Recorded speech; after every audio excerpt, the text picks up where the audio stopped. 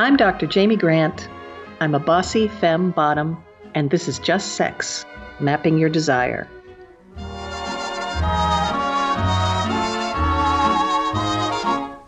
I wanted to take a moment to talk about the title of the podcast, Just Sex, because like many things sex-related, the title has multiple meanings. I've always been curious about, and to be honest, somewhat put off by the phrase, it's just sex. Because the inference is that just sex is sex that doesn't matter. It isn't meaningful. It's sex but. I've often heard it tossed off in some version of, well, we had a great time together, but it was just sex. Or we're hooking up, but it's just sex. Or we see each other, sometimes maybe for years, but it's just sex.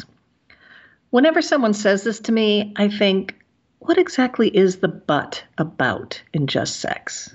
Because generally, even if we are sexual with someone in a closet or an alley for a sum total of 15 minutes, we are making ourselves vulnerable to them and them to us. Just sex, as it has been described to me, sometimes in great detail, often involves opening one's body to another person and allowing them to enter us or entering them. It may include opening our mouths and taking in another person's tongue, or moving our tongue into theirs. Customarily during just sex, we offer up our engorged and exposed genitals to a stranger, to a friend, or to someone we love. Sometimes it means coming on or in this person we are having just sex with, spilling our seed or squirting our juices.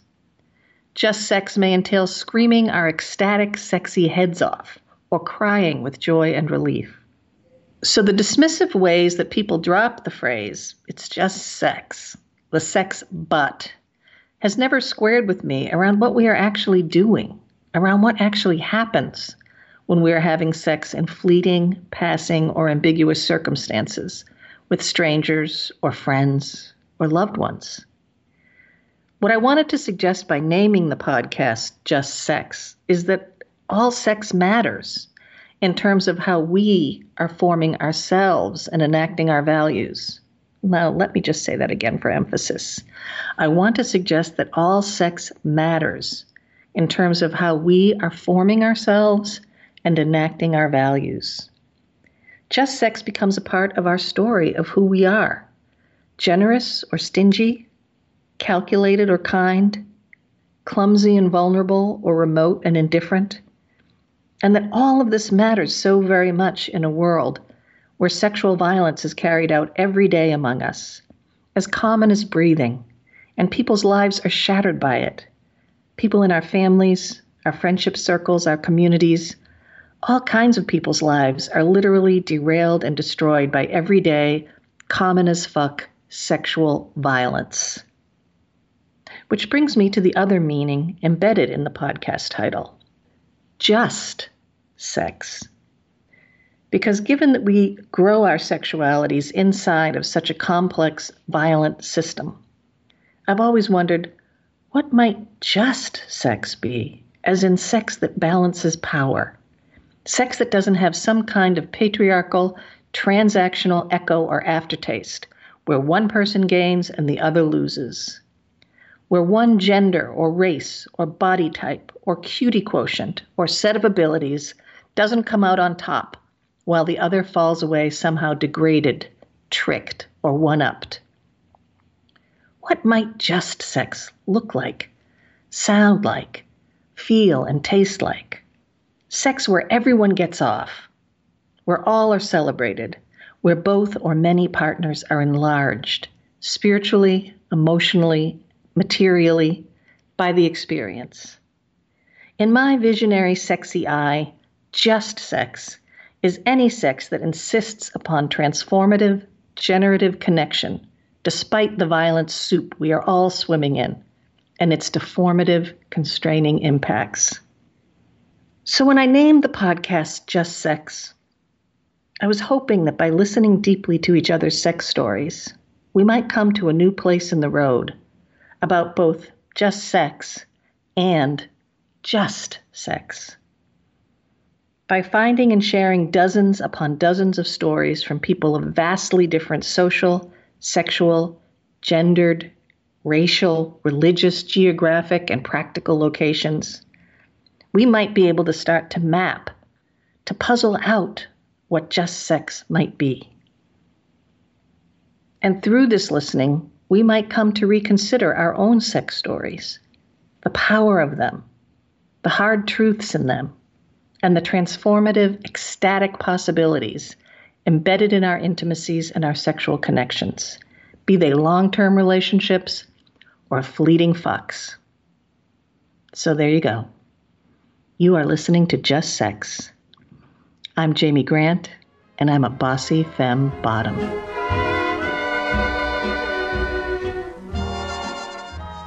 And now I want to welcome my friend and colleague Azza. And Azza, if you could introduce yourself the way we do at the workshop by offering 3 terms that describe your desire and also anything else that's important for us to know about you. Thank you, Jamie. I would like to introduce myself as a kisser, wild, and spiritual lover. And that's pretty much, explain my story around sexuality and my sexual activities. Lovely. And anything else about your identities or localities or work or friendships or anything like that? As a lesbian woman who has been living in so many countries, but I'm originally from Sudan, I've been born and raised there.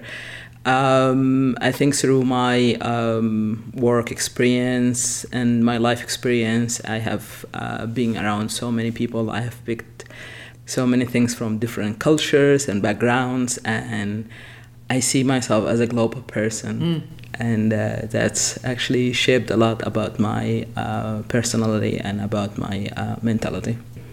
Well, we were really lucky this year because you came to the Creating Change conference and shared a desire point there, and a lot of conference goers really responded strongly to your experience. So I wonder if you'd like to share your desire point and just talk about what that was like to have everybody respond. Well, being there was actually a very unique experience for me. It was my first time actually to do desire mapping, although I've heard a lot about it, and I had the chance actually to read the book and go through the exercises and everything. But when I've been there in the stage was totally something different for me. And I think also because I was not sure whether to share my private life with other people, how I'm gonna feel about that. Would that help me or actually make my sexual life worse? Because I'm not sure about the outcome of the experience. Right. And at some point I was hesitant actually to share the experience I shared in that space, because it was a very unique experience for me. It was also new experience. I was actually struggling through the time to understand what's going on with me, and I felt maybe sharing this with other people, like strangers in a room filled with activists, might be a good idea actually to help me to understand what I was going through. And my experience was around a spiritual thing called a twin flame connection, where a lot of people didn't hear about it before. Me neither. I mean, it was something I had to discover through an experience of meeting my twin flame, a person I just ran into randomly in a nightclub somewhere in Europe. And I felt something. I felt a very strong connection with me and that person. And at the beginning, it was not like something sexual. It was just a magnetic thing. And later, I was trying to figure out what's going on with me and what's going on with this connection. And I just realized I don't want to focus a lot about what is the twin flame connection, what is actually the definition of this thing, where I can go and read about it or find more information. But I was just focusing about how it changed my life. what kind of thing that's happened to me after I became connected to my twin flame. Mm-hmm. These kind of connections, you are not in a traditional relationship with someone. You're just having a connection with someone. You can call them like significant others, or you can call them VIP persons in your life or whatsoever. And for me, the most significant things that I noticed about this connection was how I was pretty much relaying to what other people think about me and about my sexuality and about what I should do, what roles I should be playing in my sexual life. And because people actually pretty much look at any person and from their appearance they can decide to put you in a box, put lesbian, femme, all these, kind of different labels. Yep. We just take them around us, and that's the label that I've been carrying around from other people perceptions was like the butch lesbian who mm-hmm. wanted to be in top of other people or want to be dominant in a sexual relationship. And through my twin flame connection, I just realized the true self of me is not that. I'm a receiver. I'm a person who wanted to be dominated by other people. And I think that was a turning point in my life. It was really hard for me to share that with other people, but I was really amazed by how people actually connected to my story. Yes. If I may, one of the things that was really incredible about your share at Creating Change was that you talked about that you have such a strong spiritual connection with this person that sometimes you can just lay next to each other and not even touch each other and have this whole sexual ecstatic thing just play out between you. Can you talk a little bit about that? Well, it was very hard actually to explain something like this, even for myself, because for me, I had always ideas about what is the best sex ever I can have.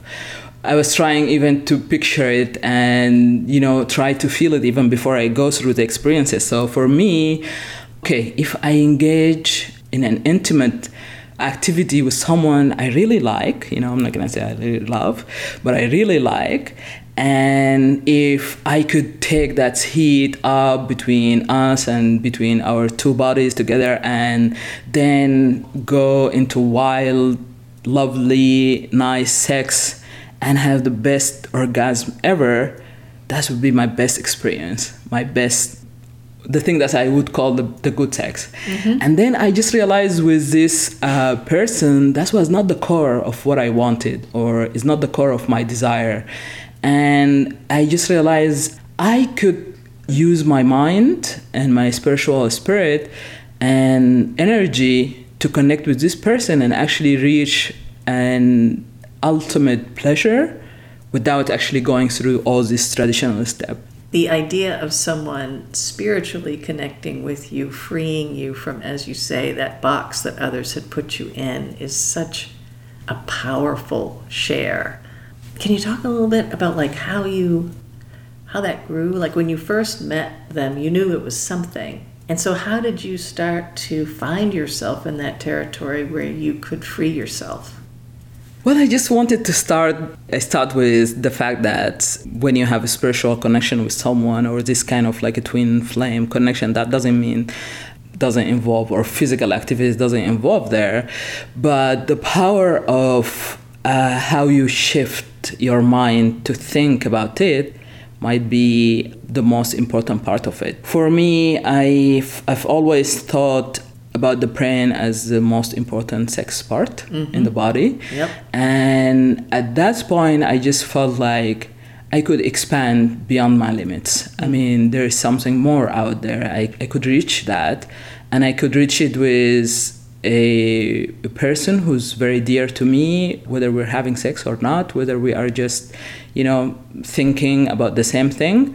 But the power of really taking your mind beyond your limits, that was the most important part of it. The next really incredible thing that happened on our sort of journey together is then we went to New Zealand. The International Lesbian and Gay Association had its world meeting there, and we did a pre-conference mapping session, and you shared again. And the really kind of stunning thing for me being in that room was all the different regimes, the different kinds of regimes people are surviving: political, social, cultural, religious, gendered, sexual, and they're all in the room together. And you also shared your twin flame story there. And it also just had incredible resonance right across all these different cultures. Can you talk a little bit about what it was like to share this story in that space, since you do see yourself as a global person and you've been in so many different spaces yourself, and just the power of it, or anything at all about what you want to share about what that was like?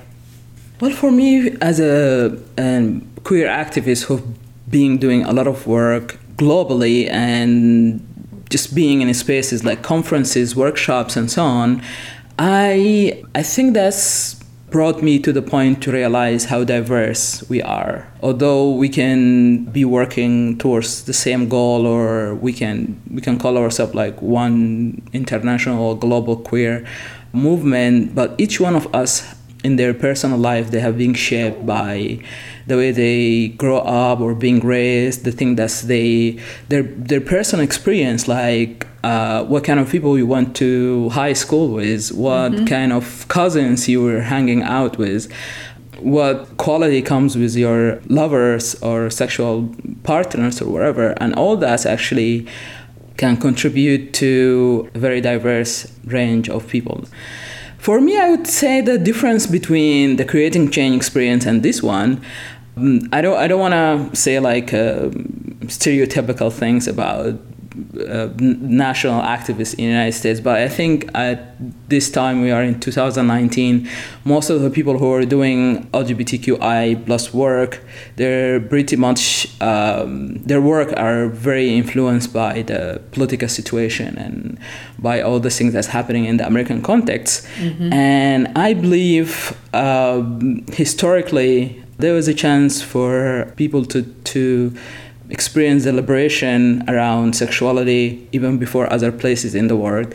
And I think because of that, I was expecting people in the ALGA world to come from more conservative backgrounds and have more of like their personal suppression experience around sexuality. And I'm not saying that because I just want to claim people here are more liberal or anything. I've seen people who came to me in that conference creating change, and they told me like, we've been raised as a Catholics and it was very hard for us actually to talk about sex or even consider sharing our fantasies or desires with other people. But the more I work globally, the more I understand that there is a shared experience of discrimination, and there is a shared experience of living under very conservative cultures and backgrounds. And I think that's, on the other hand, there is also a lot of experience of spirituality around the world. I could feel it when I was traveling and meeting people in other places outside of the United States. And that's combination of like conservatism and spirituality made me more comfortable to share my story, hoping that people would relate to it more than what I did here in Detroit. Yeah, and I thought it was really interesting. I mean, a couple of people just jumped up and were like, that's happened to me, you know, we have to talk, you know. I think that the sort of spiritual sexual split is like, there's a particular American construction around that, around conservative religious stuff, that, you know, those two things are diametrically opposed. And I think in lots of cultures and lots of places that bifurcation has been much less successfully made, right? Yeah. And it felt like people really could feel it and see it in your story. You know, I see there is something happening in other parts of the world. It might be like a two-edged sword, because at some point I feel like it's not the coolest thing you want to experience in your life, but in so many places around the world, as religion is so intertwined with spirituality, so you grow up having this experience since you were just a kid. You know, you have the chance to go to religious school where you can also get the very traditional conservative religious teachings, but also you get to experience what it means to be a spiritual person. Is there anything else you want to say about your work? I mean, we'd love to hear about your work with Grindr for Equality and what kind of activist work you're doing in your position? Well, I came to join the team in Grindr for Equality like a year ago. I heard about the great work of the initiative itself from my dearest friend, Jack Harrison Quintana, who's the executive director of the Grindr for Equality. I was involved in regional and more local work with LGBT communities in the Middle East and North African countries. And I was more like inspired by my experience being as an activist and founder of 2 organizations in Egypt and Sudan. And I was pretty much focusing on that regional work because I just realized the area of the Middle East, North Africa, what we call MENA region, was just unlucky, closed. For so many people. People think like this is like a hopeless case activism thing, and a lot of people actually undermine the work that has been done. The great work actually has been done in those countries. So that was like my focus there, to continue do this kind of work and to advocate for LGBT rights in these places. And then when I offered the opportunity actually to join Grindr for Equality, I was not really sure about, is this the kind of thing that I really want to do, like just jump from the local and regional level to do international work, although I was really fond about doing that. But I was hesitant a little bit about, saying yes to that generous offer. And then I experienced some security situations with my work back in Egypt in 2017. There was a big crack and big mass arrests for the LGBT community back there. I was in the forefront of fighting for the situation on the ground, and then I had to leave the country because it was no longer safe for me. And I basically was traveling from a country to another country because I couldn't stay in one place. I couldn't, afford to get like a residency in one country.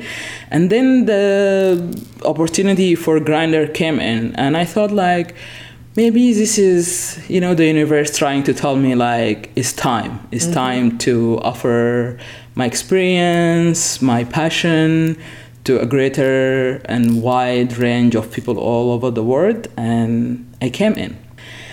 And at the beginning, I was not sure, like, what I bring into this amazing team. It seems like people are doing really great. There is people in Grindr for Equality who are very experienced in their work, in their area.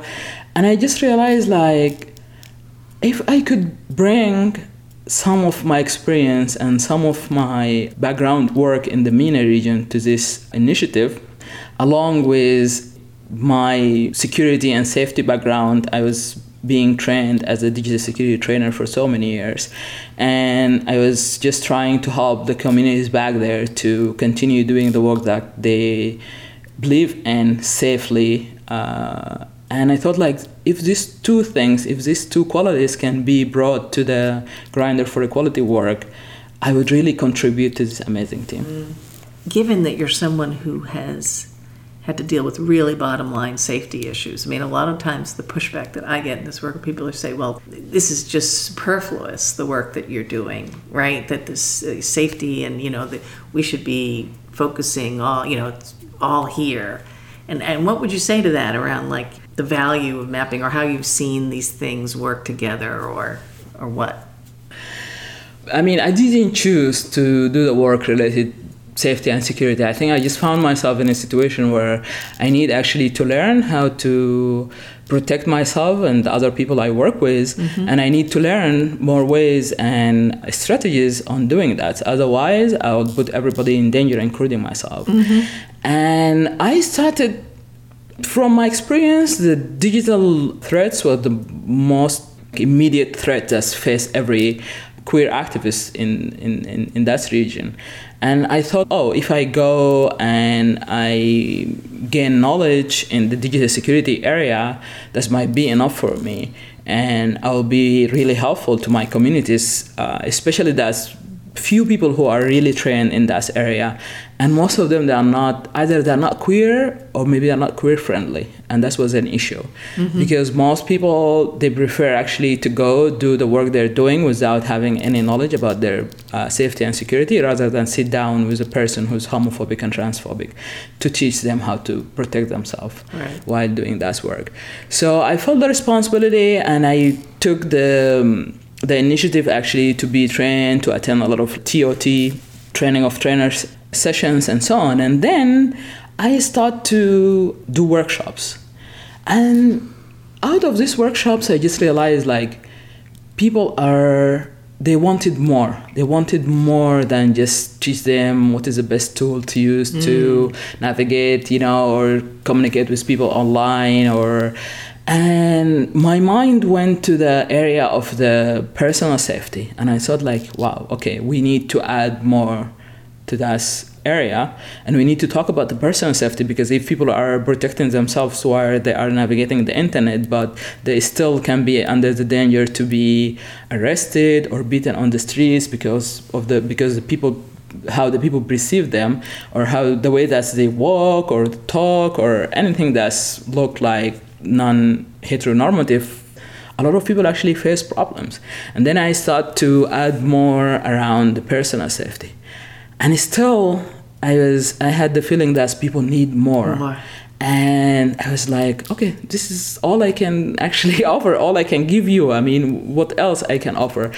And then I realized that there is a very important piece around safety and security that most people actually often neglect, and they don't consider it even as a security issue. That's the part related to our well-being and the self-care. And at that point, I started actually to work with something called holistic security, where we actually bring all these three pillars together and try to give them the same way and to navigate actually our safety and security from this approach.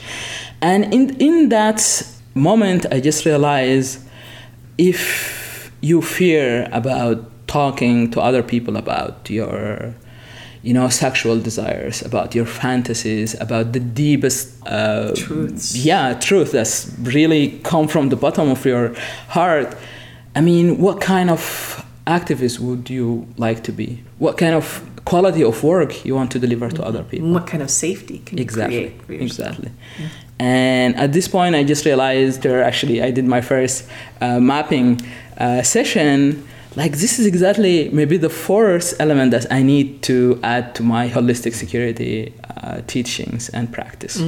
That's amazing. Thank you so much. And now it's time for definition of the day. Today, we're going to be moving through K and L words. So let's start first with one of my favorite K words. Kink or kinky. Kink or kinky is about sexual activities that lie outside of monogamous, heterosexual, white-defined, male-dominated expressions and form a loose category of kinky sexual expressions. Kinky activities may involve domination, role-playing, sensory deprivation, piercing, playing with bodily fluids such as urine or blood, multiple partner scenarios, binding, spanking, and or other physically aggressive acts such as punching or caning. Consent, creativity, power exchange, and pleasure are the bedrock of kinky practices and sexualities. Kink or kinky.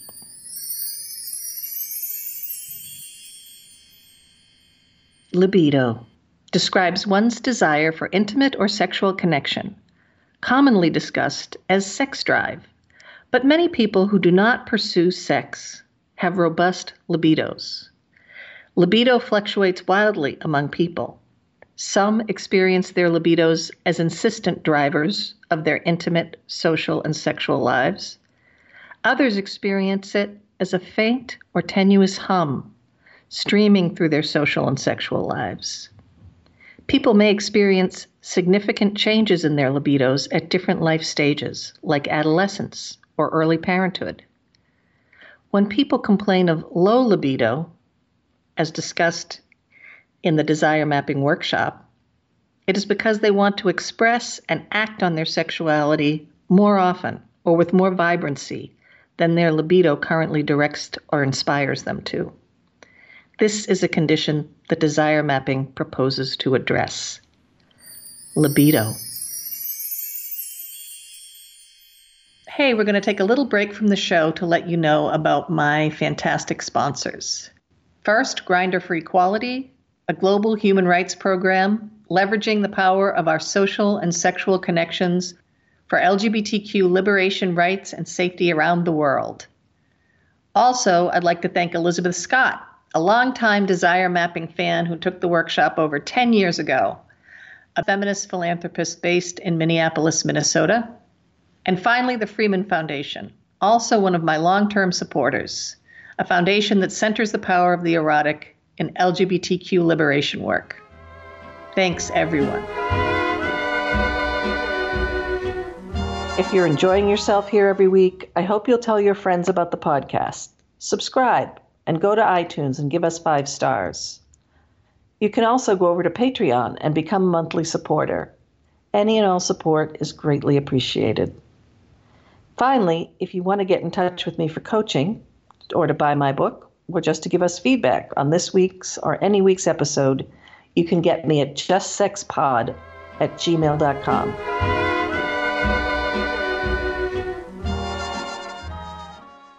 Today, I'd like to share a few final questions for our questions of the day that are related to what we often do in the desire mapping workshop.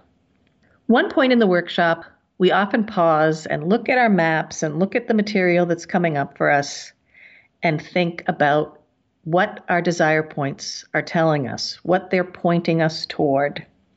And there are 3 questions that are related to that point in the workshop. So here's what I want you to be thinking about as you're thinking about your desire journey. First question, am I living fully into my desire? Say that one again. Am I living fully into my desire? Question number 2, am I ignoring, repressing, or minimizing the significance of points on my desire map? And here's another way of thinking about this. Am I ignoring, repressing, or minimizing the significance of points in my desire story? And then finally, the third question, what does my desire map tell me about what I need to do next in terms of my sex and desire journey? And let's do that one more time. What does my desire map tell me about what I need to do next in terms of my sex and desire journey? I like New York in June. How about you? I like a Gershwin tune. How about you? I love a fireside when a storm is due. I like potato chips, moonlight, and motor trips. How about you? I'm mad about good books, can't get my fill